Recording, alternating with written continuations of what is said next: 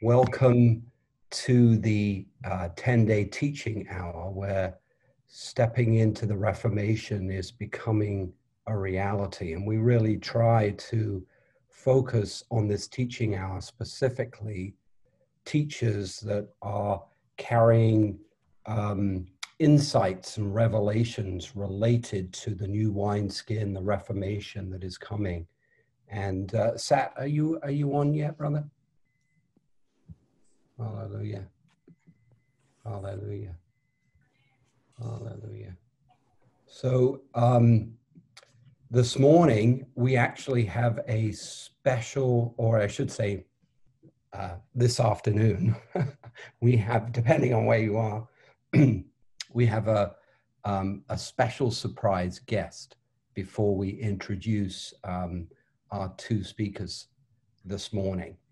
And you know, one of the messages that has been less popular as we've moved into this wineskin has been the message of deeper repentance and actually the judgment that is coming, and the judgments that God will use, not only that are going to come on the world, but also that are coming on his church to wake us up and to prepare us for what's coming. You know, the Lord is looking for a spotless bride, a bride that is pure and holy, a bride that has her lamps filled with oil, readied and prepared for the Lord's coming. And there are a couple of messages that are related to this Reformation that really focus on the deeper repentance and the judgments that are actually coming, not just to sound the alarm in the world, but also to, as I said, to awaken us up. So we do have, but before we introduce those speakers to you, are you with us yet, Jonathan?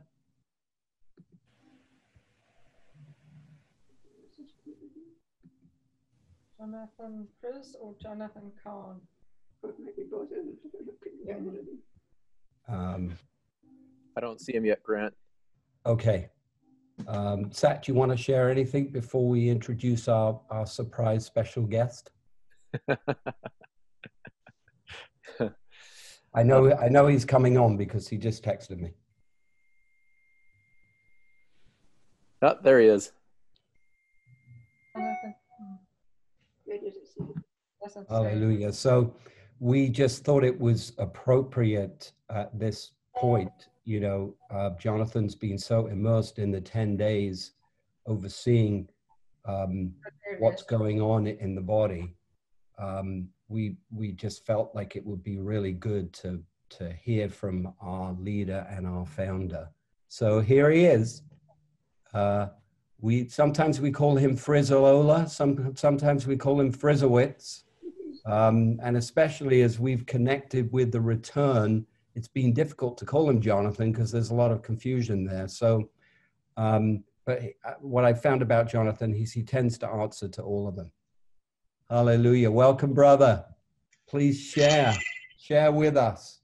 So good to see everybody. I have definitely missed seeing all of you on the global Zoom, and I've been following your progress, which just sounds awesome, via text and via the WhatsApp. Although I know, you know, there's always a few technical issues. It just sounds like overall it's been an incredible time of seeking the Lord together, and we're just so grateful for all of you pouring your heart and soul into the place of prayer during these 10 days. And I know if you're like me, you feel just that it's no sacrifice to be able to minister to the Lord in this way.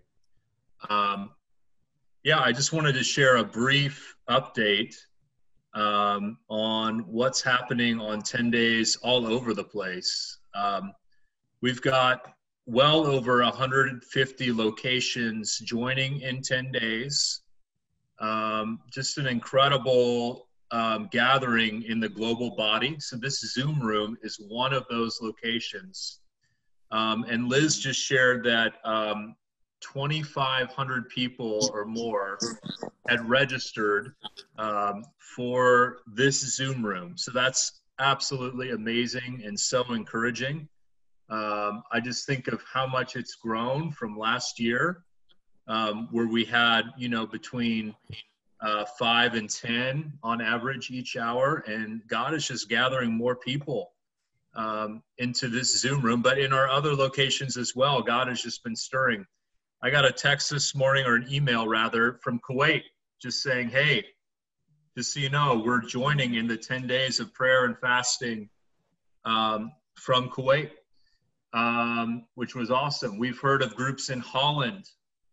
They didn't even know about 10 days of prayer, but they're doing the 10 days of awe. We have people in very historic revival centers. This whole vision this year was birthed out of the Azusa Street revival and what happened there, and the 100-year prophecy. And, we're seeing a 10 days of prayer happening at the Bonnie Bray House in Los Angeles, where Azusa Street was founded. We're seeing 10 days of prayer happen in Herrnhut, Germany, where the Moravians, started their 100-year prayer meeting. So, Kirk is saying 3,875 on the Zoom. So I kind of undersold that a bit. Lord, we just praise you for all that you're doing in calling your body to prayer during this season. I've been basing here in Hartford, Connecticut, in Wellspring. I would have loved to have been with you guys, and I really prayed about where God wanted me to be. It's this thing about being human. You can only be in one place at one time. And, Holy Spirit can be everywhere. Thank the Lord for that. But we can only be in one place. And it's our limitation, but also a blessing. And so I've just really enjoyed partnering and laboring with the saints here in Hartford.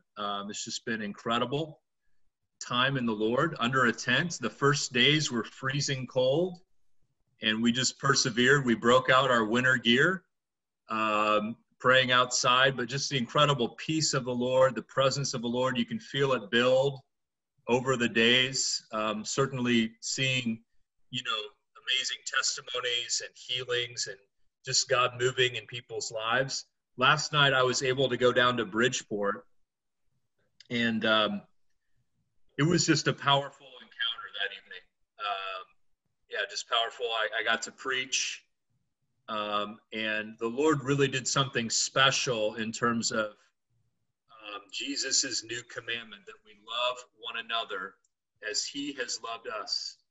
And just an incredible outpouring of the love of God in that service that, Louis Burgos and I were just texting about. And this is such a key issue for us as we approach the Lord's return, receiving the love of the Father, but then releasing it one to another. And 10 days is all about this John 17 unity in the body.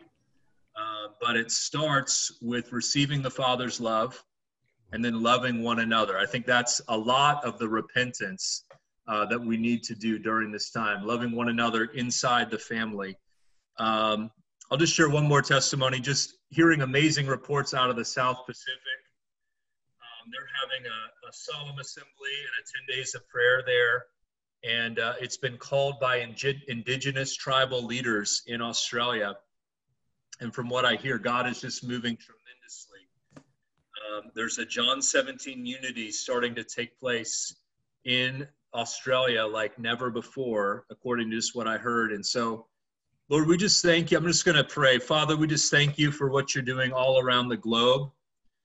Lord, we thank you for everyone who is serving and laboring in the Lord during this season. Lord, we just say each portion, Lord, the portion that I bring is significant. The portion that you bring is significant. The portion that each person brings is significant in God's sight. It's weighty.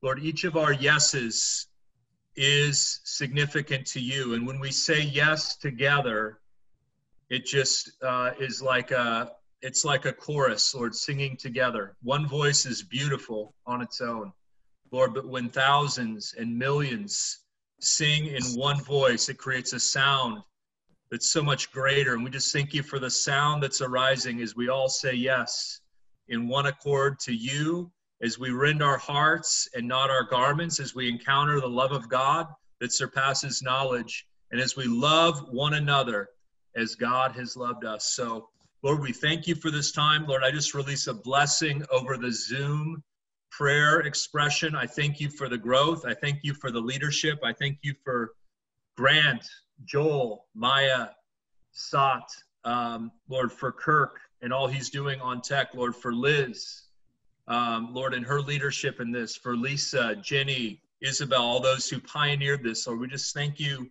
so much for them. And we just release a blessing over them right now in Jesus' name. Every prayer hour leader, every Zoom host, Lord, we thank you for them, and every participant, God. Release your Father's blessing over them right now in Jesus' name. Amen. Amen.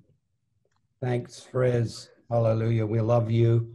And we are jealous to have you back on the Zoom, actually, in Pentecost. So, hey, Grant, I'm going to switch devices because I've just got to jump in the car and drive to Boston. So, okay, great. I'll be hanging out for the hour. I want to hear Dave teach. So, I don't want to miss that. I'll turn it over to you to host. Okay. Amen. Amen. Hallelujah. So, I have to tell you, Dave Warren's been tracking with 10 Days already for several years. And when I first heard him speak, for those of you who don't know about me, I spent several years under the Wilkerson brothers at Times Square Church. And just the whole, they don't speak exactly, they don't preach exactly the same, but the heart of the message that Dave is bringing to the body is very similar to how Pastor David Wilkerson used to bring the message. Sometimes he would bring us to the edge, and then he would always bring us back. He'd bring us to the edge with the fear of the Lord, and then he would just bring us back with the love and the peace. And Dave carries this similar baton and torch. So, brother, it's a pleasure for Sat and I to introduce you this morning. Please share your heart with us. Amen. I know you're traveling. You're on the way down to DC yourself at the moment. Praise God. Right. That's right. Amen. Thank you, Grant. Well, welcome everybody. And wasn't that encouraging to hear that from Jonathan? Amen. So awesome and wonderful. And I'm again this year so grateful to be a part of 10 days meeting every day, and corporate meetings, of course, as well as on my own. And my wife and I just fasting and praying and seeking the Lord. This is like a reset every year, and it's the best reset that I do every year is with 10 days. So I'm thrilled to be a part of this and glad to be able to share here for a few minutes. We're going to be looking just briefly at the importance of repentance, especially as we're headed into tomorrow's return event in Washington, D.C. If you looked at the schedule there in D.C., it's personal repentance, it's repentance within the church, it's repentance throughout the nation, and we're going to be getting low before the Lord, taking a deep dive. And so I want to share a few thoughts on repentance, and then jump into something that's really helped me in terms of being complementary to repentance, and that is mourning. Really mourning before the Lord. It's helped open up another area for me to connect with God. And so that's what we're going to take these few minutes to focus on. And let me just start by saying, in the area of repentance, we don't want to see it as something negative or something we're averse to, and this kind of thing, because like it says in Acts 3:19, that it's through repentance that we're refreshed. And we're getting rid of the stuff in our hearts. And anyway, I'm very excited about, even though we've already been repenting this week, a part of 10 days, individually and corporately, I'm looking forward to getting to Washington, D.C., where we're just going to go deeper, because this theme of the return, we're returning to God, and we're doing that for ourselves. We're doing it on behalf of the church. We're doing it as the body of Christ representing our nation. And this is going to bring refreshing, Acts 3:19.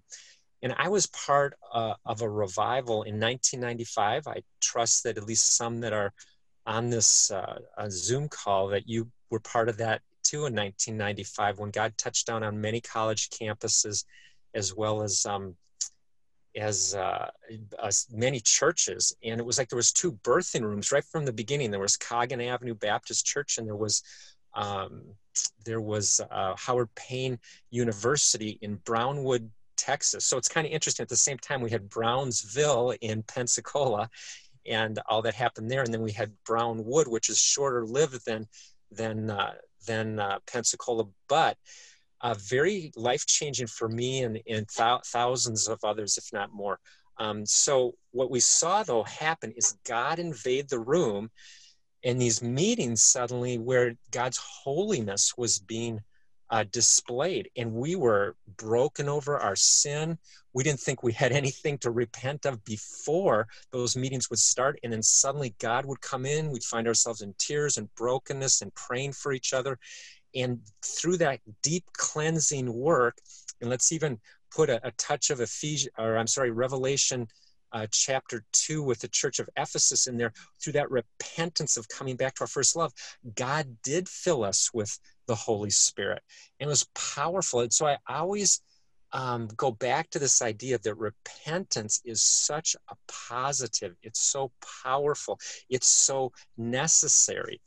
And remember of the 7 churches in Revelation 2 and 3, that 5 of the 7 were called specifically to repentance in specific areas. And it wasn't because God hates the people or he wants to make things difficult. No, it's to free us. It's to bring those times of refreshing and power and glory, and to see the power of God come upon us again. And so just a little bit more on this area that again, we've been doing this week, but we're going to be diving into in a deep way here all day tomorrow, is that sometimes I've gotten pushback, or people why do we need to repent? We're saved, we're on our way to heaven. We believe in that we're under the blood, and we are, and it's an age of grace. It's the church age. Like, why that? Like, God just loves us, and we can just kind of walk and whatever, and we're fine. Except for this, that attitude. It's like, well, we're post resurrection, we're post ascension, we're post Pentecost again. And the point being is that, yeah, we're all post those things. However, the churches, the 7 churches in Revelation 2 and 3, they were also post-resurrection, post-Pentecost. They were in the church age, and we are under grace, but yet Jesus shows up to those 7 churches, and he shows up, and he gives 5 of those churches very specific areas to deal with in their hearts, and to get low before the Lord, to be broken over sin, and to repent fully. And so just 3 of those, again, the church in Ephesus was leaving their first love. Come back and do the things you did first. It's about first love. The second church I want to highlight is actually the 5th one, and that's the church of Sardis. And it's like, you have a reputation of being alive, but you're dead. This is Jesus confronting his own church, his own body, saying that you need to wake up. He actually says that twice in at the beginning there of chapter 3 with the church of Sardis. You need to wake up.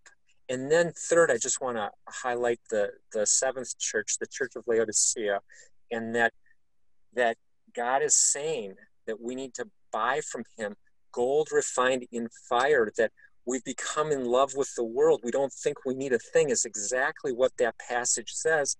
And we've become self-sufficient. And God is saying, come back to me and put your love and your hope in me and trust me as your first love again. And so, just looking at those three churches, we've got first love issues, we've got waking up issues, and we've got open the door to me again, to invite me into my own church, my own people, where I will be central to this, and so central to the body of Christ. And so we know that God's heart is for us to be close to him, and that we will need to repent. We need to repent as believers. We need to repent as the church. We cannot just assume that everything is okay.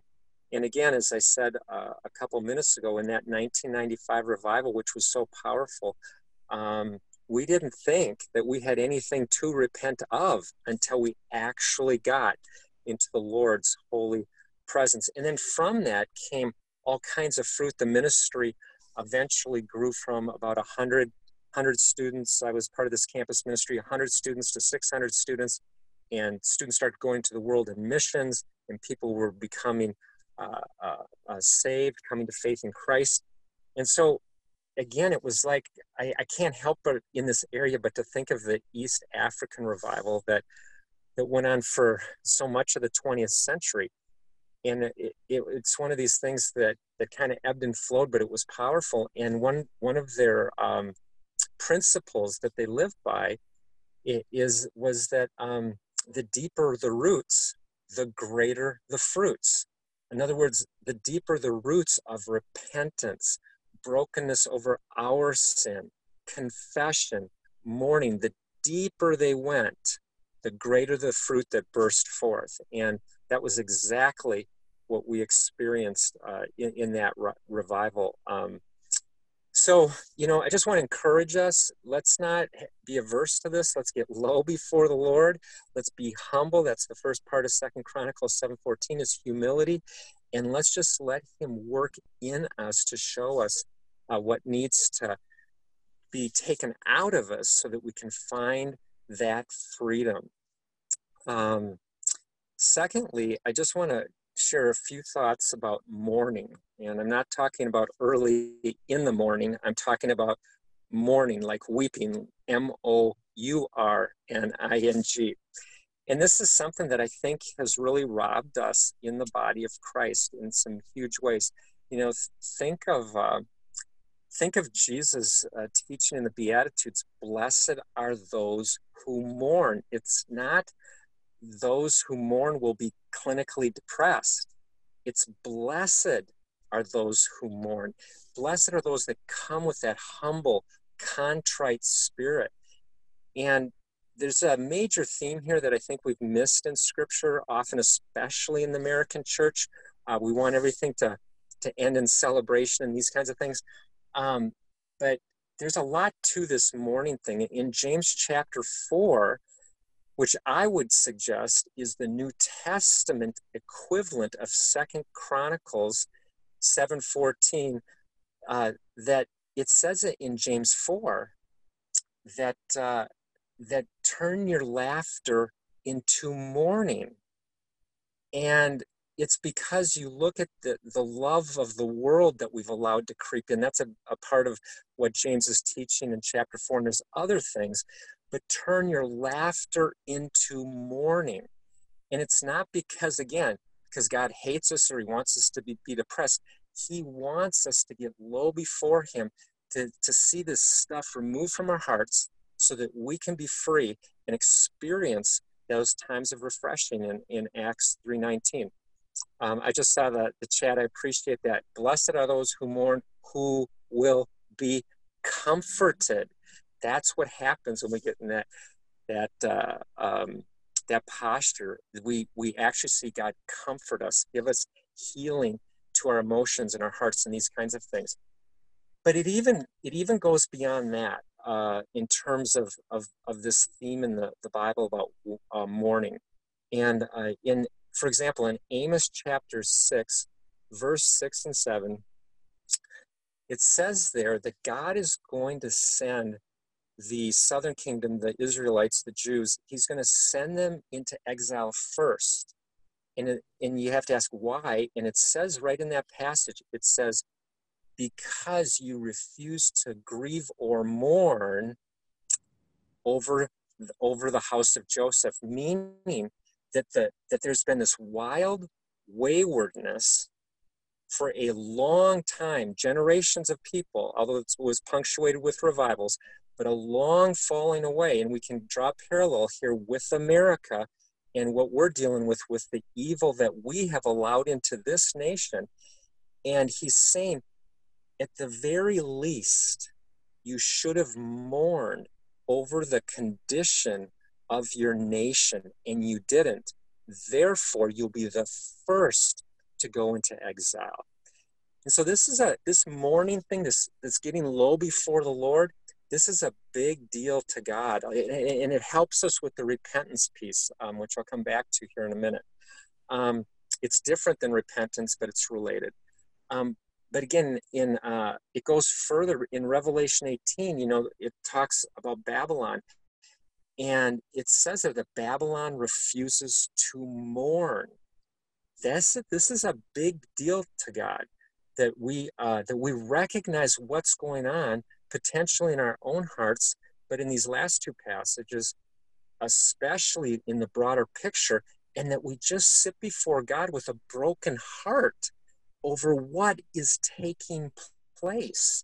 And we don't just move from one celebration service to the next, or one energetic message to the next, or one exciting prayer night to the next. It's mourning. It's weeping before the King, and feeling what he feels. And I believe that's been a huge part of the connection that I have had with God through this idea of mourning.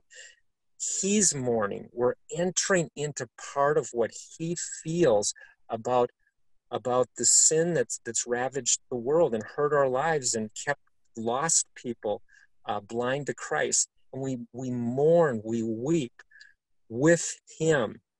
And so it's like connecting with him in a whole different kind of way. And I didn't have this on my radar at all until I connected with Jonathan in 10 days. And Jonathan often shares the word that God gave him, that Babylon refuses to mourn, but my people will mourn before my return. That was a prophetic word that Jonathan had received several years ago, I believe, when launching 10 days. So the difference between mourning and repentance is that we see a situation where we're mourning and we may not have anything that we personally need to repent over.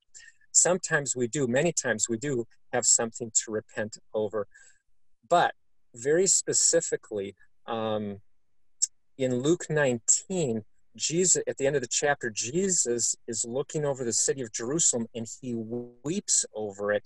He's mourning. And if you read the paragraph, it seems like Jesus is feeling like this did not need to happen. And his heart is breaking because now this judgment will come to Jerusalem. And he's weeping over it. So he did not have any personal sin to be repenting of, but he was stopping before the Father, seeing the city through the Father's eyes, and he just stopped and wept. And so many times we do have things to repent over when we're mourning, but many times it will just be sitting before the Lord and saying this. When we go to prayer later, this will be a good thing to remember, is just to say this: Lord, how have we broke your heart? In what areas is your heart breaking? Show me. And then we can weep and mourn over those areas with the Lord. And so I was just actually sitting here, as Grant said, I'm driving with 5 other guys to the return. We're driving from Michigan to Washington, D.C. today. It'll probably be about an 11-hour drive. So I apologize for my travel clothes here, but That's kind of the way this worked out today. But the idea of looking out over the nation and feeling what God feels, I believe this is so vital. And we just stopped here, actually at a rest stop, and so just picture your typical interstate rest stop. And just before I got on this call, a car pulls up next to me, and it said, "Keep abortion legal." And my heart went to that weeping. My heart was like, the lost are so blind. The lost are so blind that they believe that killing our own babies is good, right, acceptable. And I'm like, oh, I saw this woman get out of the driver's seat. I was like, oh, Lord in heaven, I weep with you over this issue of abortion, over this issue that has just ravaged our land and left blood on our hands as a nation. And I'm not interceding. I am not interceding. And I'm not crying out for a revival to correct everything. Those prayers come later. But what I'm trying to say here is just mourning with the Lord over what breaks his heart. It's a mourning of feeling what he feels. And I just was like, Lord, I just break for the lost. They're so deceived in many areas, but this area of abortion just was highlighted to me through that bumper sticker. So I've basically concluded here with what I wanted to share along these lines of both repentance and connecting with God's heart in mourning. I know there'll be a brief prayer time here at about 10 to 1 in about 20 minutes. And hopefully we can enter into a bit of that. But really remember this, especially for later today and tomorrow, all day during the return. And so now I'm going to either pass back to Grant or to Brian Arbo. Brian, I'm really excited to hear what you have to say, and as you take things a bit further, and then we'll be praying at about 10 to 1. Thanks, Dave. Thank you, brother. Safe traveling mercies to you and your family there. The brother I'm going to introduce to you now is up to this point less known in the body of Messiah. The Lord has been preparing him very much on the sidelines, but God has given him and is giving him a very keen prophetic voice into the warning signs that are coming. I met Brian really through his letters to me over the last several years, such detailed letters of laying out signs that God has given to prepare us and to warn us for the shakings that are coming. And I don't want to steal his thunder, but Brian, I want to hand it over to you. And then if you could give it back to Sat and I at 10:02, because we'd like to lead the body into some prayer time before we close the hour. Amen. Thank you, Brother Grant. And first, thank you for giving me this opportunity to share with all of you. Thank you for the opportunity to share what is on God's heart with all of you this morning. I love listening to Dave and his heart, and speaking of God's heart. And he does that much more lovingly and eloquently than I do. So bear with me, because God has given me for the past 5 years many messages and many words, and they're often harsh words. They're harsh warning. And the Lord is teaching me and using other brothers and sisters in Christ in showing the harshness of his, the severity of his judgment and his word and his anger, while also showing his grace and his mercy and his love for us, especially in the church. So And I want to say this. I have been preparing for the last couple of days because I felt the burden to bring what God has given me for the past 5 years, to bring it forth in here. And I've taken that seriously, want to be prepared. So for the last couple of days, I have prepared all of this, and this was sort of my script. And this morning, God woke me up and he told me to do that. and so now this is my script that God gave me about an hour ago. And the point of that is that because God is doing something, he's doing something new. And when God's doing something new, it's so important for us to hear what the Spirit says to the churches. And for us to be willing to let go of our plans and everything that we've got laid out. And so God has taken the message that he's given me to share with the church and with the leaders in the church. And God turned that on me this morning and say, let go of what I had planned that I thought the Lord was leading me to. So because I have a short time here, let me just say this. I don't have the time this morning to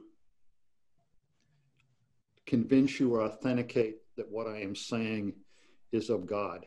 I can't present the evidence to you. That evidence is, as Brother Grant shared, has been laid out for the past 5 years. That is in letters and messages, 30 or 40 so far in the past 5 years, that have gone out to leaders across our nation. They've gone to the White House. And in those, God has been laying the foundation of his warnings for the past 5 years to America, to the church, to the world, and also to awaken Israel. And so those letters, those messages on the website, messenger42.org, I'll put that in the chat here before we're done. That's what validates God's word. And in those messages have brought about so many events and so many tragic events in America in the past 5 years, from shootings and hurricanes and fires, all kinds of things. And so I want to focus on this one thing quickly and pick up where Dave Warren sort of left off. And that is, God does always warn before judgment, and he has not changed. And so he's been doing that and laying the groundwork for that. There is a video message that was just released this week. It's on the website, and it's called God Speaks and Unmasked Coronavirus 3333. And God has used that and assembled everything that he's released for 5 years, and that is packed into just over a 2-hour video, which is very lengthy, but this is literally a court case of evidence. And this is the evidence in that literally God reveals himself, not just to America, not to just the church, but to the world and to the nation of Israel, to his chosen people, at a time such as this. And so that is a legal court document from God to the whole world. And I encourage all of you to follow up with that and watch that message, because that unpacks so much that I can't do today. And in that, all I'm going to focus on is that I myself didn't see for 5 years, as I saw these prophetic warnings coming to pass over and over and over again, I was puzzled and constantly asked God, if I see these, God, if you're giving me these words and they come to pass in great catastrophic events and they're going out to people across the nation, why can't anybody else see this? What's the point of this? And what I myself couldn't understand is the whole message comes back to where we are right now in the 10 days of prayer, the 10 days of awe. It is about atonement. And that's the message that God has been building. And so that's what this is about. It's about atonement. And I'm going to say this very quickly. The message why God unmasked coronavirus 3333 is because God specifically, since 2015, repeatedly forewarned, specifically with the scripture, Exodus 12:23. His destroyer, his destroying angel, he referenced Egypt, he referenced Passover, he referenced inciting, as he incited King David in the census, that so would he incite his Cyrus, President Trump, in the year of census. And so God gave us very specific, detailed warnings of exactly what he was going to do, when he was going to do it, and how he was going to do it. And that's important for us because God has gone through that process to unveil himself and to let all of us know that he is not silent. He is speaking. And he wants it to be very clearly understood by all of us. And this is important, is that what is happening right now is by the hand of God, that God brought this plague, this pestilence against not just America, but against the world. In fact, God even gave the number 188, and he said he was bringing the sword to 188 atonement, and that's 188 nations in the world that have suffered under this. So this is not, it's certainly under God's control because he's sovereignly in control, but it's literally brought against us, and it is a hand of judgment. It is a hand of chastisement, and his anger boils over for the sins. You know, Dave Warren was speaking of us grieving. And when I was recording this last message, as I started to speak something, I was consumed with sorrow and literally began to weep in the middle of the video. And that was God's heart. And so I understand when God is bringing judgment, when he is striking us, it is because he chastises those he loves. If we are truly belong to him, he is going to chastise us in our disobedience. And it's not that he enjoys that, he mourns over that. And so we have to understand that. And so when we take this message, and he unpacked this back in 2017, the message of atonement, when he gave the warnings and he struck 2 U.S. Navy destroyers, and 7 sailors were killed and 10 sailors were killed on specific dates. That was the 7 and 10. And he gave us a 40-day Jonah warning. And on that 40-day Jonah warning, in that 40 days, we got hit with 1, 2, 3 hurricanes. And on that 40th day, when time was up, was the Day of Atonement, the 7th month and the 10th day. And the next day after time was up was Las Vegas shooting, the tragedy in Las Vegas. And that was striking America. And what is Las Vegas known? It is Sin City. And so God has, I'm giving you a few pieces, but that is what this is about. And now we are not under the law for those of us who are of the body of Christ. And yet all of that, the Passover, death angel, the Passover, everything points forward to the cross of Jesus Christ. And that's where God is leading us, is to the cross of Jesus Christ. So interestingly is these harsh messages and warnings is actually pointing us to bringing us from the atonement all the way coming back to Pentecost, back on the mountain when Moses went up to get the law, down through the atonement, through the Passover angel, and then to the day of Passover for the Passover Lamb of God, Jesus Christ, and the cross of Jesus Christ. And so there's a lot there that I can't go into right now, but God's given us all that information for us to unpack and see what he is doing. And with that, God gave a very specific prescription 5 years ago in July of August 2015. He says, when I strike you, and he said, I'm naming the time, it's 3,333 years, 3333, shaking America. And he repeated that, and this is the 3,333rd anniversary of the first Passover in Egypt. So God's made it very clear when he would strike us, how he would. And he says, when I do this, this is what you are to do. And I've heard some people quote this and read this, and I'm going to leave this during the prayer time. I'm not going to read it right now.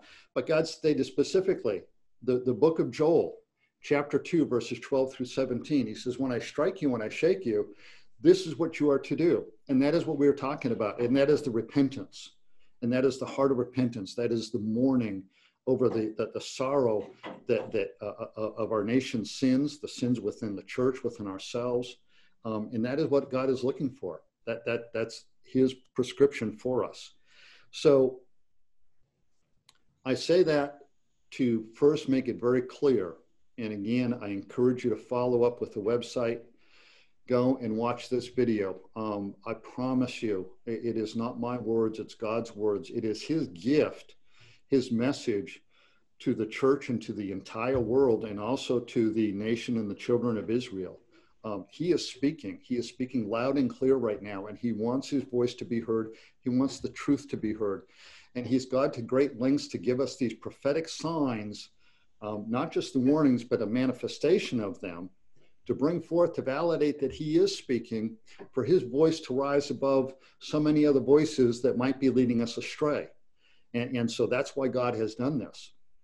So it's not my words, it's not my heart, it's not my thought. It's God. And all I am is the messenger and just trying to be a faithful messenger.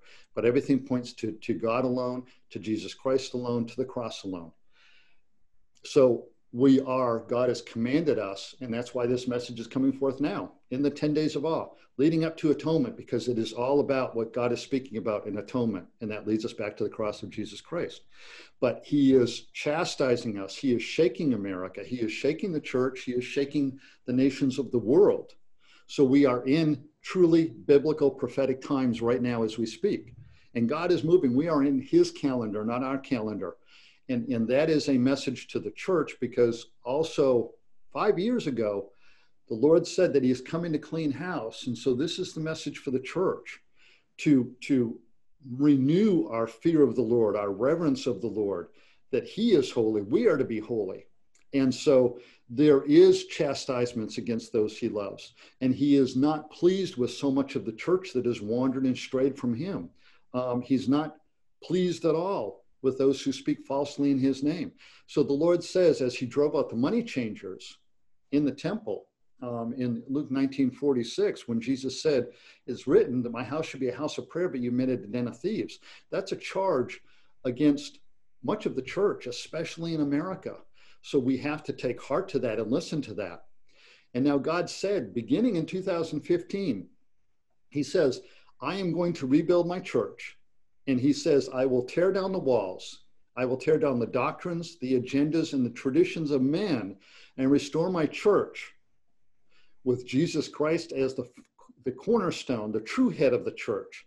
And the Lord said, he's repeated this for years in these messages to validate they are his words. And he has given us the signs to validate these are his words. This is the promise, the warning and the promise to the church. And that is that he is going to tear down all these things of man, restore his church, and that will be done not by the plans or the will of man, not by the power of man, but by the will of God the Father and in the power of the Holy Spirit. And the Lord said that he will pour out a spirit in a way that he has not done in 2,000 years. And so that is the time that we are in right now. And so we have the fire of God about to come on us. He spoke to me. He literally woke me on the day of Pentecost, early morning in 2015. And he said, I will pour out my spirit on all flesh. God has formally announced that, and that is getting ready to come. But we have to be prepared, and we have to mourn and repent and purify ourselves. Be holy, for the Lord, our God is holy, and to be in proper reverence and fear of the Lord.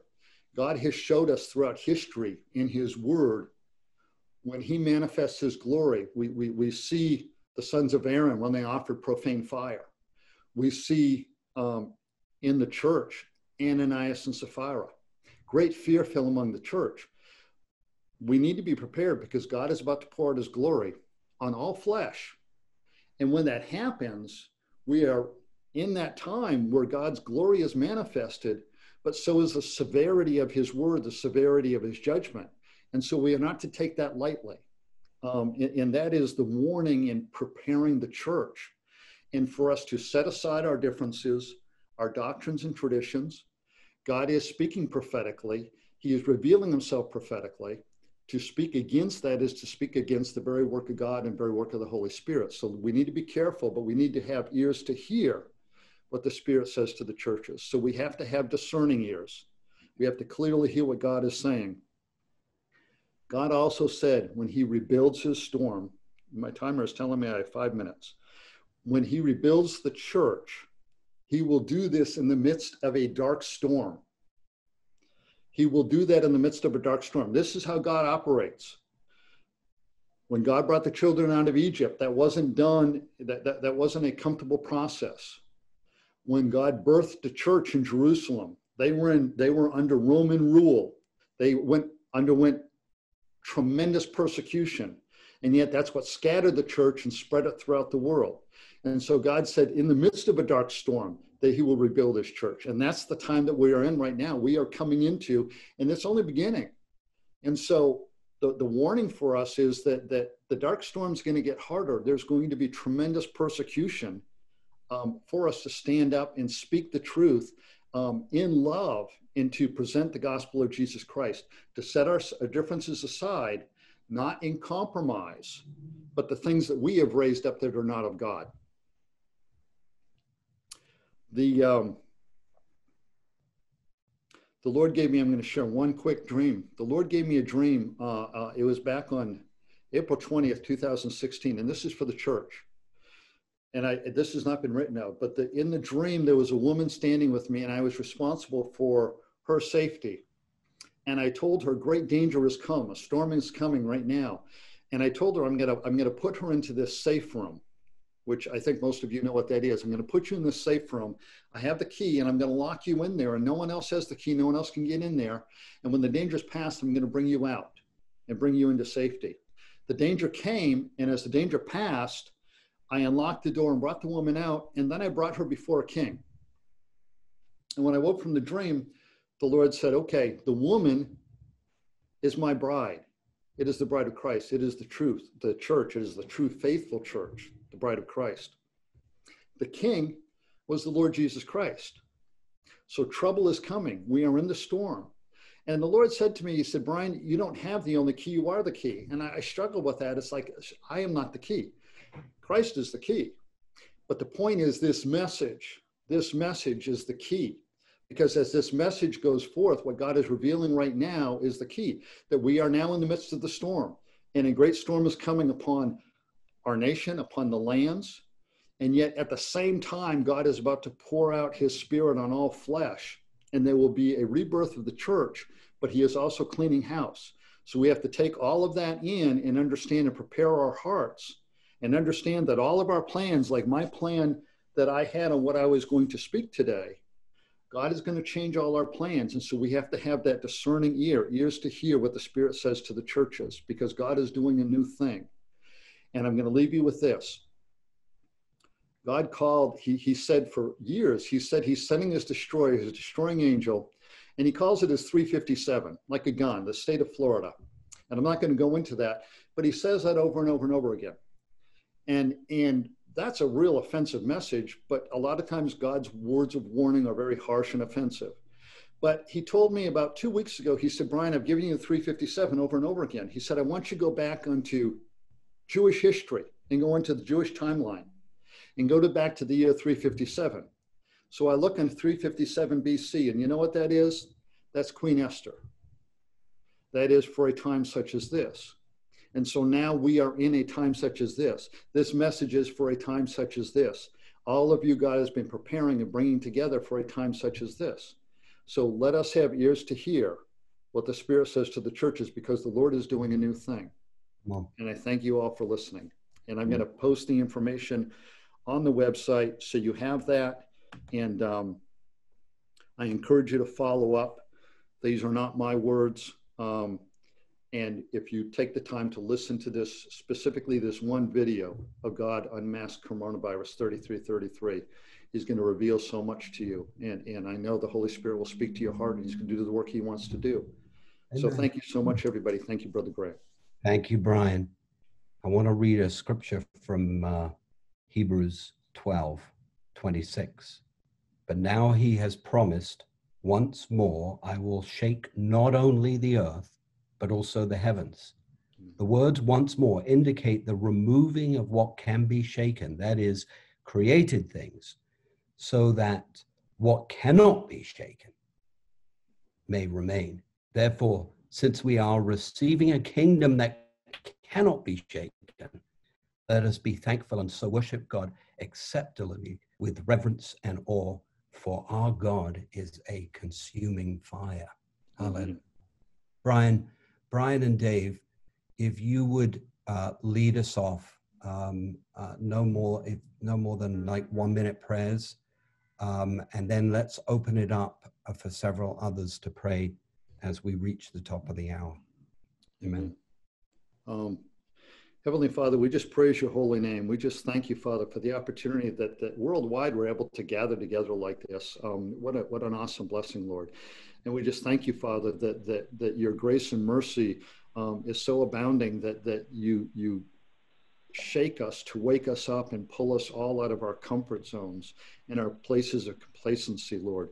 and that is within the church, Lord, that you just shaken us and take us out of that position of comfort and waken us, as Brother David was sharing, just to awaken us so that we are shaken out of our slumber and that we have ears to hear and that we clearly hear, Father, with repentant and mourning hearts, and see how you mourn over the sins of our nation, the sins of the church, the sins of us individually, Lord, that our hearts would mourn with you and that we would be repentant.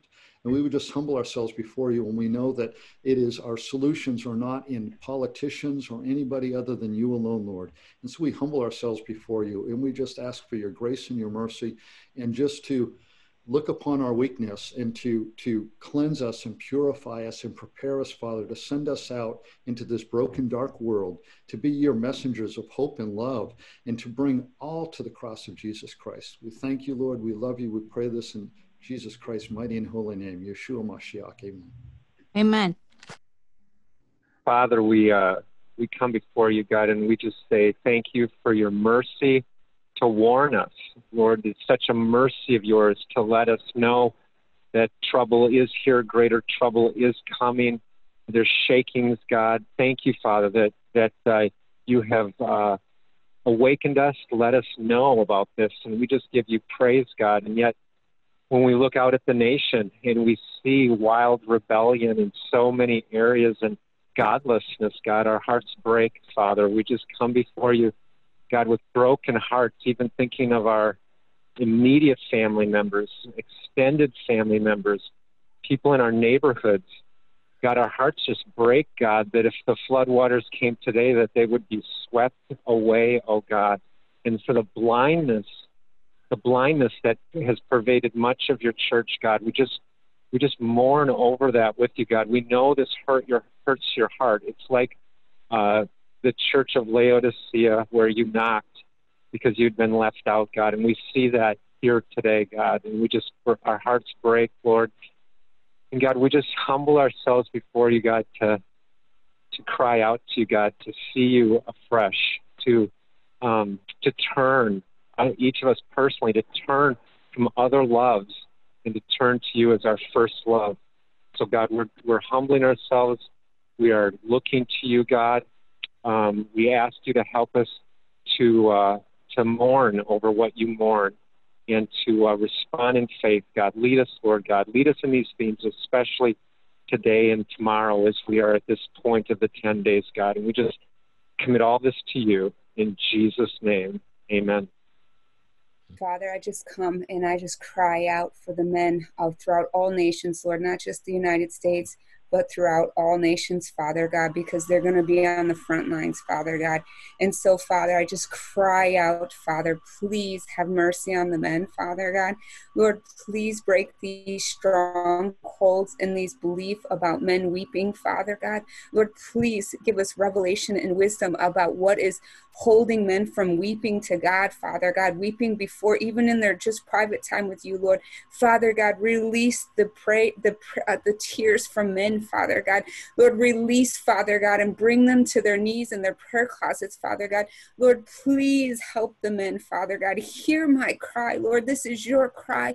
And so, Father, please have mercy, Father God. Please give the intercessors wisdom, Father God, how to pray into this, Father God, and tear down these strongholds from generations to generations for the men, Father God. And so, Lord, we just thank you for hearing this cry. And we just pray, Father, we will cry and cry and cry for the men, Father God, however long it takes until you have mercy. And so, Father God, let us be faithful in this cry in the name of Christ Jesus. Amen.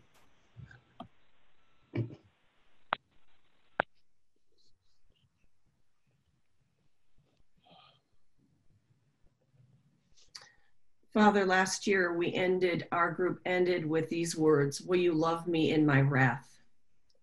Father, what was said earlier about ministering to your heart is our heart's cry today. And I agree with my sister. I pray you would bless our brothers in Christ and that they would receive us as well. Amen.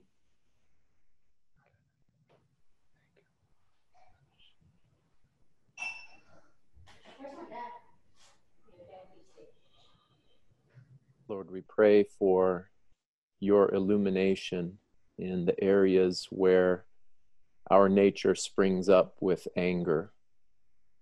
And knowing the anger of man does not accomplish the righteousness of God, I ask for you to give us a sensitivity in our conscience in that moment so that we can begin to see past our own individual reactions of anger into your heart that is grieved over something that is touching that very superficial reaction that we often have, which is anger or rage over something.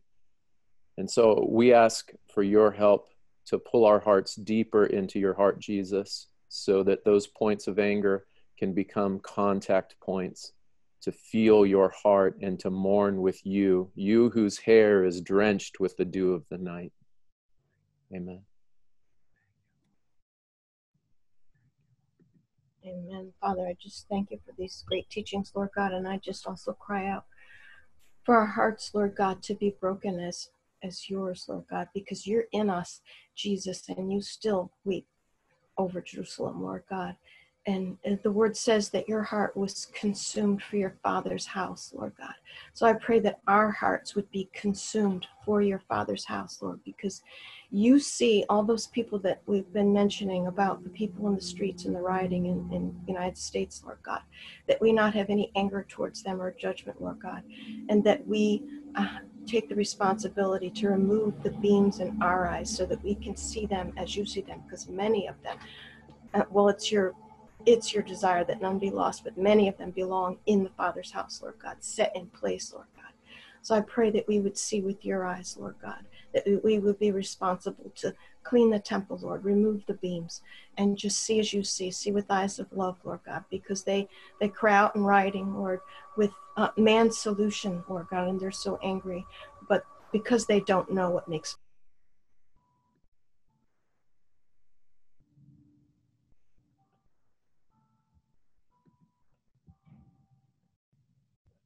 You need to unmute, Patty. Sorry. Oh, sorry. I totally didn't know that. I just want to pray about that our hearts would be consumed as the Father's, as Jesus' heart was consumed for his Father's house, Lord God. That our hearts would be broken, Lord, because we need to remove the beams from our eyes, Lord God. The way you cleanse the temple, we have to clean our own temple, Lord, so we can see, Father, the people in the streets in America who are rioting and who are angry, Lord God, that we don't judge them, but that we see them as you see them, Lord God. And you want that many of them belong in the Father's house, fitted in. It's not your will that any should be lost, Lord God, so that we see them with your light and your truth, Lord. They don't know the things that make for their peace, Lord God. They don't know salvation, so they have man's solutions and anger and the power of man, Lord God, versus your peace and your power, Lord God. So I pray that we have a right heart towards them, Lord God, that we know the salvation of God in our own lives so that we can bring it to them and pray for them in a right way. In Jesus' name, amen. Amen. Amen. Sant, do you want to close this out, brother?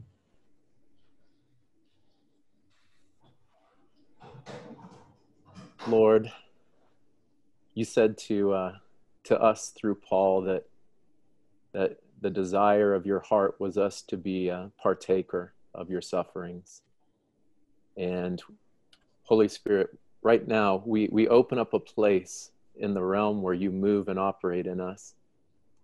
And in the name of Jesus, we release the spirit of might to create the mind and the heart that can tarry with you, that can abide with you, that can find you in that place, that can find it's not a place that's alone, it's not a lonely place, it's a place where we're joined and merged with you more fully, Jesus. We pray for that impartation to go out into your church and into your body. Amen.